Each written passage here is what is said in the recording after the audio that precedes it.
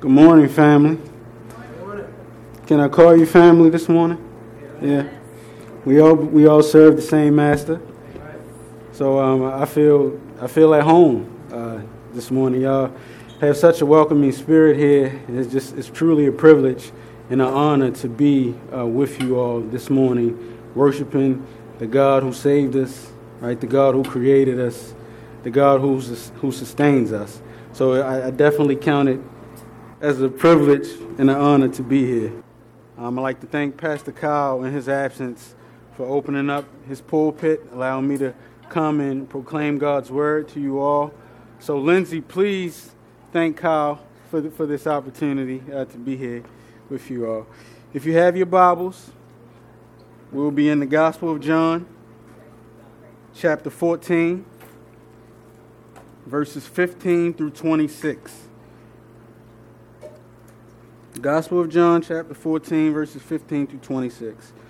I know you guys have been walking through this gospel with Pastor Kyle, so you probably should be able to preach this sermon better than I will. But I'll try my best. When you have it, just say amen. Gospel of John, chapter 14, verses 15 through 26. It reads this way: If you love me, you will keep my commandments.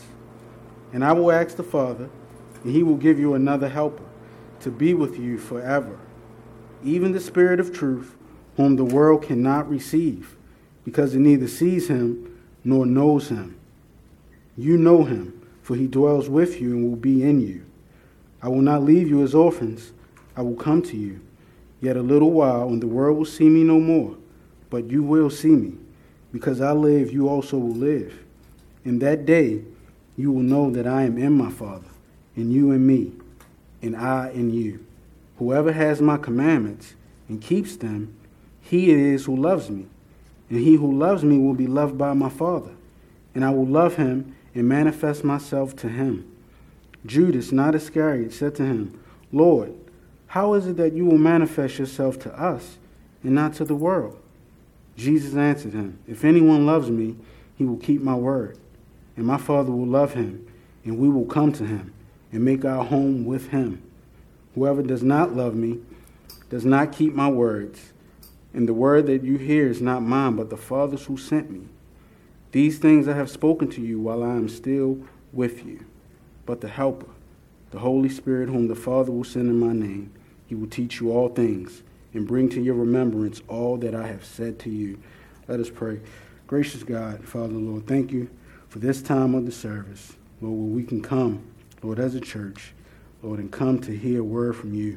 We know that you speak through your word, Lord, so there is nothing of greater importance than to hear the words of eternal life. God, I pray that you would open up our hearts, open up our minds, Lord, prepare us to receive your word. May your Holy Spirit be with us today. May it enlighten us. Lord, may it comfort us. It's in your name we pray this morning. Amen. We live in a broken and fallen world where we experience many sorrows. One of the most painful experiences that we will ever face is death. Losing a loved one, someone that is very close to us. That is a very painful thing. Sometimes I struggle with just the mere thought of one day I'm going to lose my spouse, my lovely wife right here. To the men in the room, those of us who are married, you probably resonate with me. My wife, she does a lot in our home. I probably would be like totally lost without her. She helps the children with their homework. She cooks, she cleans. Well, no, I clean, but she does laundry. She's like my personal assistant. If it wasn't for her, I probably wouldn't go to the dentist. Probably wouldn't go to the doctors. Men, we don't really like doing those things. So she keeps me in check. She keeps all the appointments on the calendar. So she's my stylist from time to time. She picks out my clothes. She was asleep this morning, so I picked out my own this morning. Thank you, Scott. But yeah, like I said, I would be lost if something were to happen to her. You know, when you're dependent on someone and then one day they're no longer there, you know, it might lead you to feel anxious, confused, bewildered, maybe even helpless. And to be honest this morning, church, we are totally helpless without Christ. The disciples, they struggled with these feelings. Looking at in John chapter 14, if we look at the landscape of the first 14 verses, 1 through 14, Jesus and the disciples, they were gathered in the upper room, and Jesus, at this time, he's telling them about his departure out of the world. This was the time where he was telling them that he's going back to his Father. For the first time since the start of Jesus' ministry, the disciples, they would no longer have the physical presence of Jesus there. They had the privilege, all those years of Jesus' ministry, seeing the Christ, seeing him with their own eyes.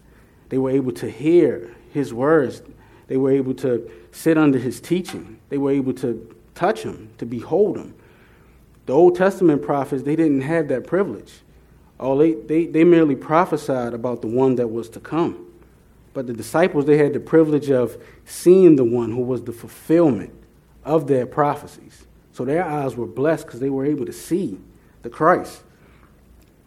But now has come the time where Christ, he was given the work to do by his Father, and it was his time to accomplish that work.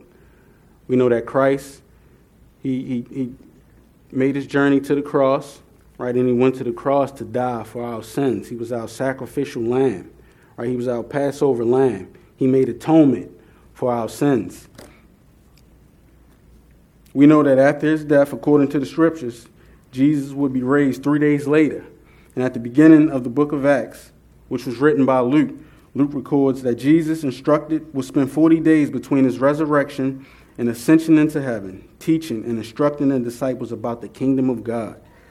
Christ did this to prepare them to be his witnesses. But this reality of Jesus leaving them, it caused the disciples great distress, much in the same way it would cause any of us distress if we got news that, hey, our loved one is going to be gone, that they're not going to be no longer there. But knowing all things, being the compassionate God that he is, Jesus sought to comfort his disciples. I want to speak to us this morning from the theme, the comfort of Christ. Looking at verse 1 of chapter 14, Jesus says this. He says, "Let not your hearts be troubled." Jesus, he's basically saying, look, I got this. Chill out. Don't be stressed. As a side note, I'm always encouraged anytime I have a chance to read the Gospels and look at the lives of the disciples. I'm so encouraged because they dropped the ball a lot. They always made mistakes. I feel like their lives parallels mine, it mirrors mine, and in so many ways. So anytime you get a chance and you want some encouragement, just look at the lives of the disciples. They were slow to understand things. Their faith was often weak when they encountered difficult situations. But Jesus, he had to comfort them. When if you think about it, they should have been the ones comforting him. Right? He was on his way to die a painful death, but he still found time to comfort them. But just how does Jesus seek to comfort his disciples? Looking at verse 16 of our text this morning, it says this. Jesus says, "And I will ask the Father, and he will give you another helper to be with you forever." After Jesus was to complete his work on the cross, he would ascend into heaven, going back to the Father. In doing so, he promised to send another helper to be with his disciples. Now, some Bible translations use the word comforter instead of helper. The Greek word that is translated as helper or comforter is parakletos. Can everybody say that with me? Parakletos, which literally means standing alongside another. The late R.C. Sproul, he says this about about the word parakletos. He says, technically, the parakletos was the family attorney who was on a permanent retainer. Anytime a problem arose in the family, the parakletos was on call, and he would come immediately to assist in the struggle. This world we live in is hostile. We can experience many trials, many pains, sufferings, afflictions. And as mere humans, we need help. We need comfort. We need a parakletos to help us to deal with all that life throws at us. As mere humans, right, we just don't have it in us. We don't have the strength to deal with everything that we encounter in this life. My question to us this morning is, where do you find your comfort in life? Where do you find your comfort in life? Two things I want to impress upon our minds this morning. I'll be really quick.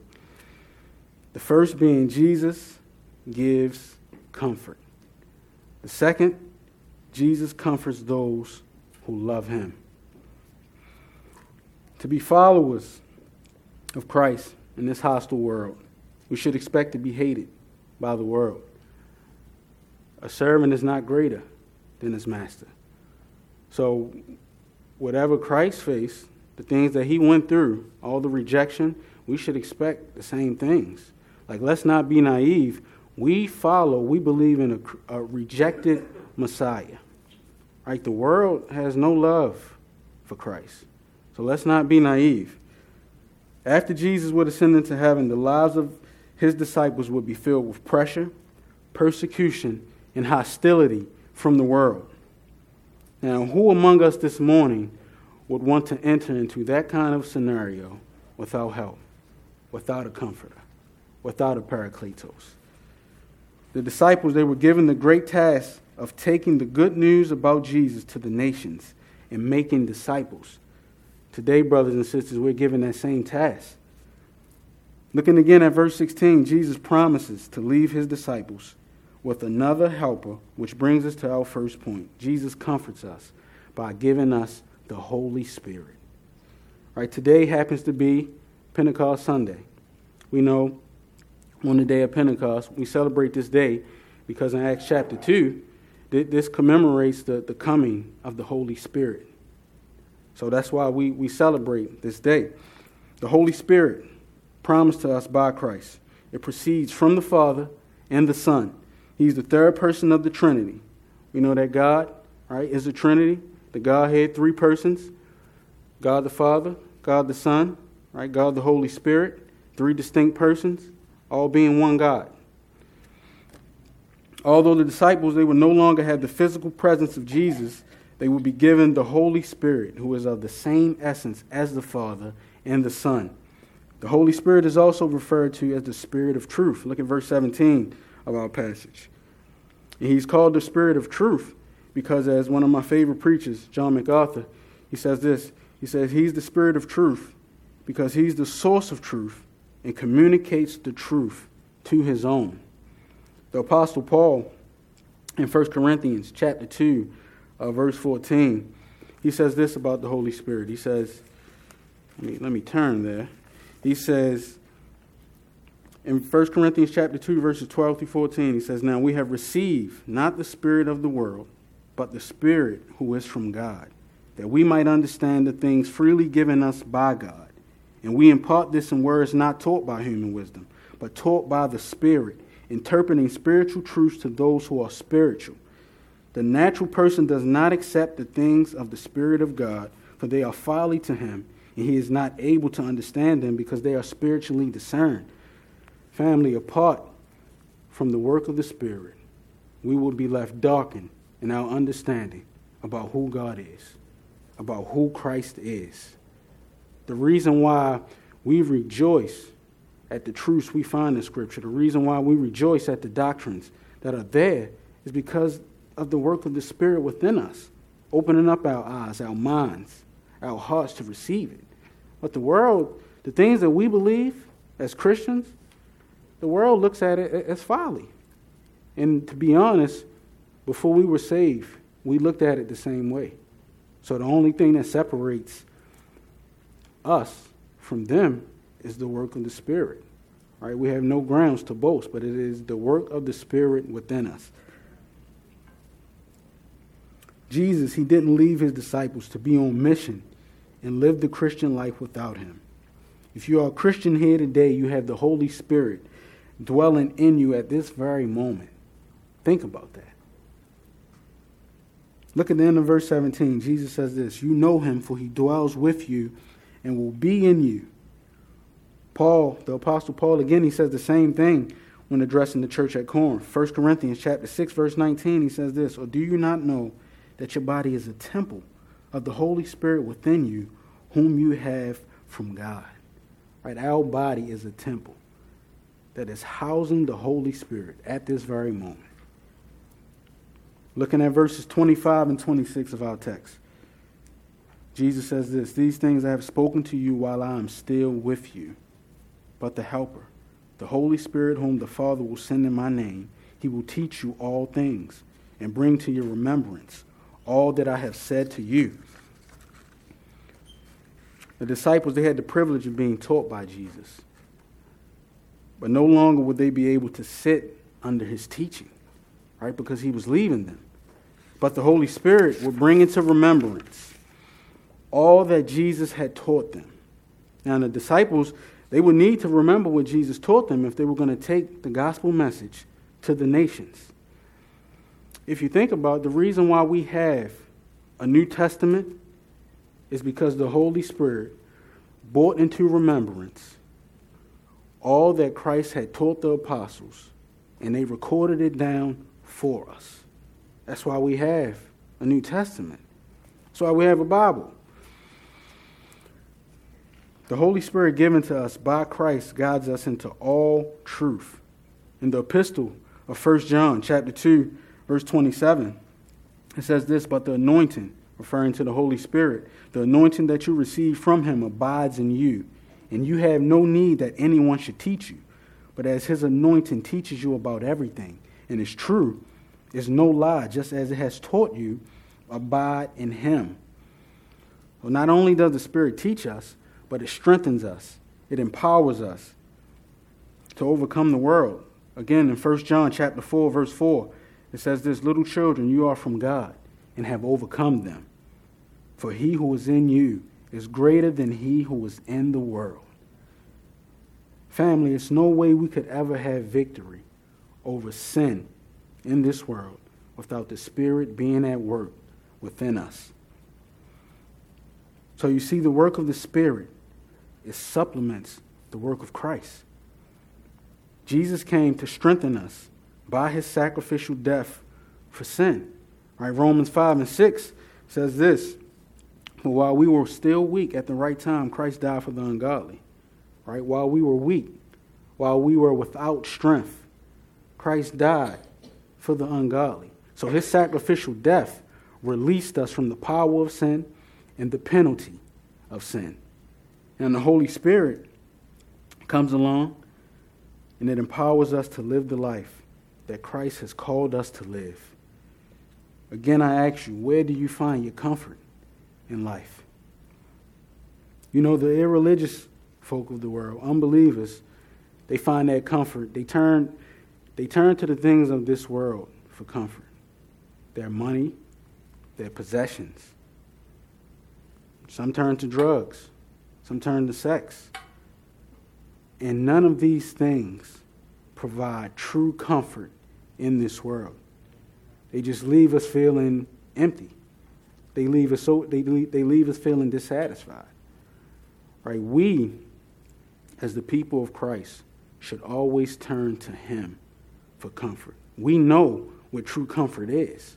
Look at verses 19 and 20 of our text. Jesus says, "Yet a little while, and the world will see me no more. But you will see me, because I live. You also will live."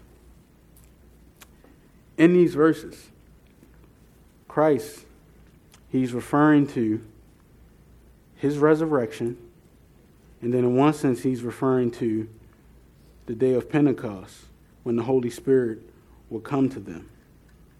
And it is because of his death, it is because of his resurrection and the indwelling of the Holy Spirit that we have eternal life. And that's true comfort. Again, as the people of Christ, we should always look to him for comfort.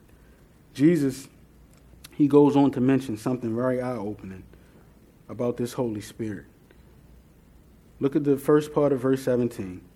It says this, even the Spirit of truth, whom the world cannot receive, because it neither sees him nor knows him. This helper, this comforter that Jesus promised to give, that he promised to give us, is not given to the world, which is our second point. Jesus comforts those who love him. To love Christ is to obey him. Our obedience should flow out of a heart that loves Christ. We should never expect any blessing or comfort from Christ if we walk in disobedience. It's been that way since the beginning. The covenant that God made with the nation of Israel, they were commanded to be faithful to that covenant, to walk in God's statutes, his rules, his laws, to be obedient. The people of Israel cannot expect any blessings from God if they were disobedient to God's word. It's the same today.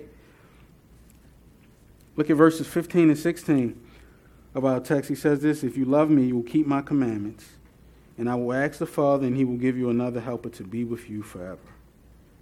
Those verses are together. In verse 15, Jesus says, if you love me, you will keep my commandments. And then he starts verse 16, and I will ask the Father, and he will give you another helper. Christ expects us to be obedient to his commandments. It is our obedience to his commandments that we show that we love him. In verse 21 and 23, Christ, he goes on to say the same thing. He says this in 21, whoever has my commandments and keeps them, he it is who loves me.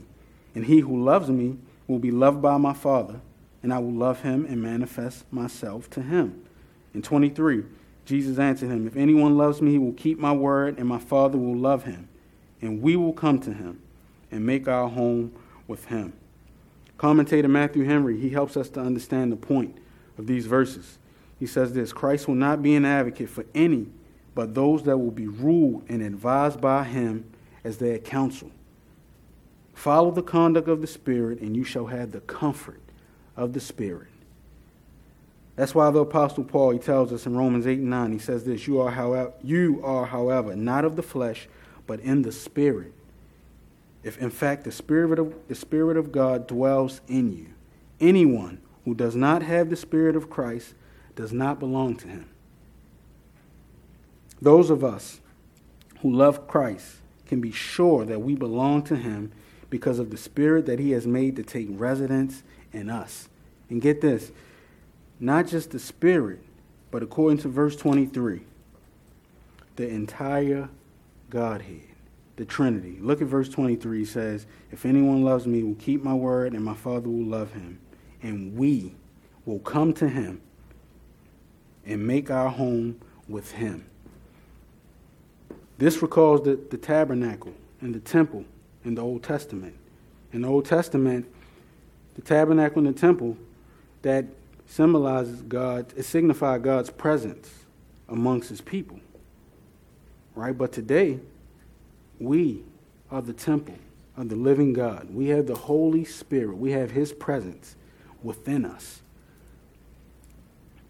Now, someone here, you might be struggling with, okay, you said that we must love Christ. You said that Jesus comforts those who love him. But how do we know we truly love Christ? I'm going to try to help us answer that question this morning. And it's very simple. We know we love Christ when we keep his commandments. Brothers and sisters, it is our duty to keep Christ's commandments. It is totally unacceptable to neglect this great duty. Jesus, he knew what lay ahead for the disciples. He knew the persecution that they would suffer. Most of the disciples, they died some gruesome deaths, all for the name of Christ. Yet in all this, Jesus, he comforted his disciples in our passage by reminding them of their duty to love him, to obey him. The believer can find great comfort in obeying Christ in the most pressure-filled circumstances. No matter how unpopular it is following Christ, no matter how much we must suffer for the name of Christ, we must obey his commandments. Do you love Christ this morning? Do you love his commandments? Verse 24, Jesus says this, "Whoever does not love me does not keep my words." The world hated Christ. The world still hates Christ. The world does not love Christ. The world does not love his commandments. Even as Christians, let's be honest, we fail to keep Christ's commandments perfectly. We're sinners. We fail. We don't have it in us to live up to God's standard of perfection. And brothers and sisters, God will never lessen or lower the moral standard. He calls for personal, perfect, and perpetual obedience to his word. But the good news, well, let me backtrack just a little bit. So that's the bad news. Right? We don't have it in us to follow Christ's commandments. We don't. But we know that the gospel is good news. And the good news of the gospel is that Jesus Christ has perfectly kept the law of God and obeyed the Father's commandments 100% of the time. The gospel points us to the one who said in John chapter 4, verse 34, he says this, "My food is to do the will of him who sent me and to accomplish his work." Christ loved his Father, and he expressed his love by obeying his Father's commands. And brothers and sisters, it is by faith in the Son that we keep God's commandments. That's why Romans 10:4, the Apostle Paul, he says this, "For Christ is the end of the law for righteousness to everyone who believes." We display our love for Christ by fully trusting in him and turning from sin. We submit to his lordship. As we submit to his rule and reign, we can have the utmost confidence that he will be with us, being our comforter, being our advocate, being our helper, being our parakletos. I like to use that word. He promises to be with us forever by giving us his spirit. No matter what life throws at us, we are more than conquerors through him who loved us. The Scottish novelist Robert Louis Stevenson, he tells the story of a storm that caught a vessel off a rocky coast and threatened to drive it and its passengers to destruction. In the midst of the terror, one daring man, contrary to orders, went to the deck, made a dangerous passage to the pilot house, and saw the steersman at his post holding the wheel unwaveringly, and inch by inch turning the ship out once more to sea. The pilot saw the watcher and smiled. Then the daring passenger went below and gave out a note of cheer. "I have seen the face of the pilot," and he smiled. "All is well." Brothers and sisters, Christ is speaking those same words to us this morning. All is well. Right? He is steering our vessels. Right? He's there with us. He will bring us home to glory. Remember that Christ comforts us in this broken and fallen world. He is our advocate. In verse 18 it says, "He does not leave us as orphans, but he is present with us because he has given us his spirit." He's present with us right now, and we know that he has made a promise to come back for us. We are called to be on mission to take the light of the gospel and shine it amongst those living in this world of darkness. May we be comforted by Christ's words this morning, and may that cause us all to show our love for him by obeying him. Let's pray. Gracious God, Lord, thank you just for this opportunity, God, again, Lord, to proclaim your word of truth. I pray that your Holy Spirit would give us, Lord, the comfort that we look for in this broken and fallen world. I pray that we would trust you, that we would continue to show our love for you by obeying your commandments, even in the most pressure-filled circumstances. We thank you this morning for the comfort that you give to us, O Lord. It's in your name that we pray. Amen.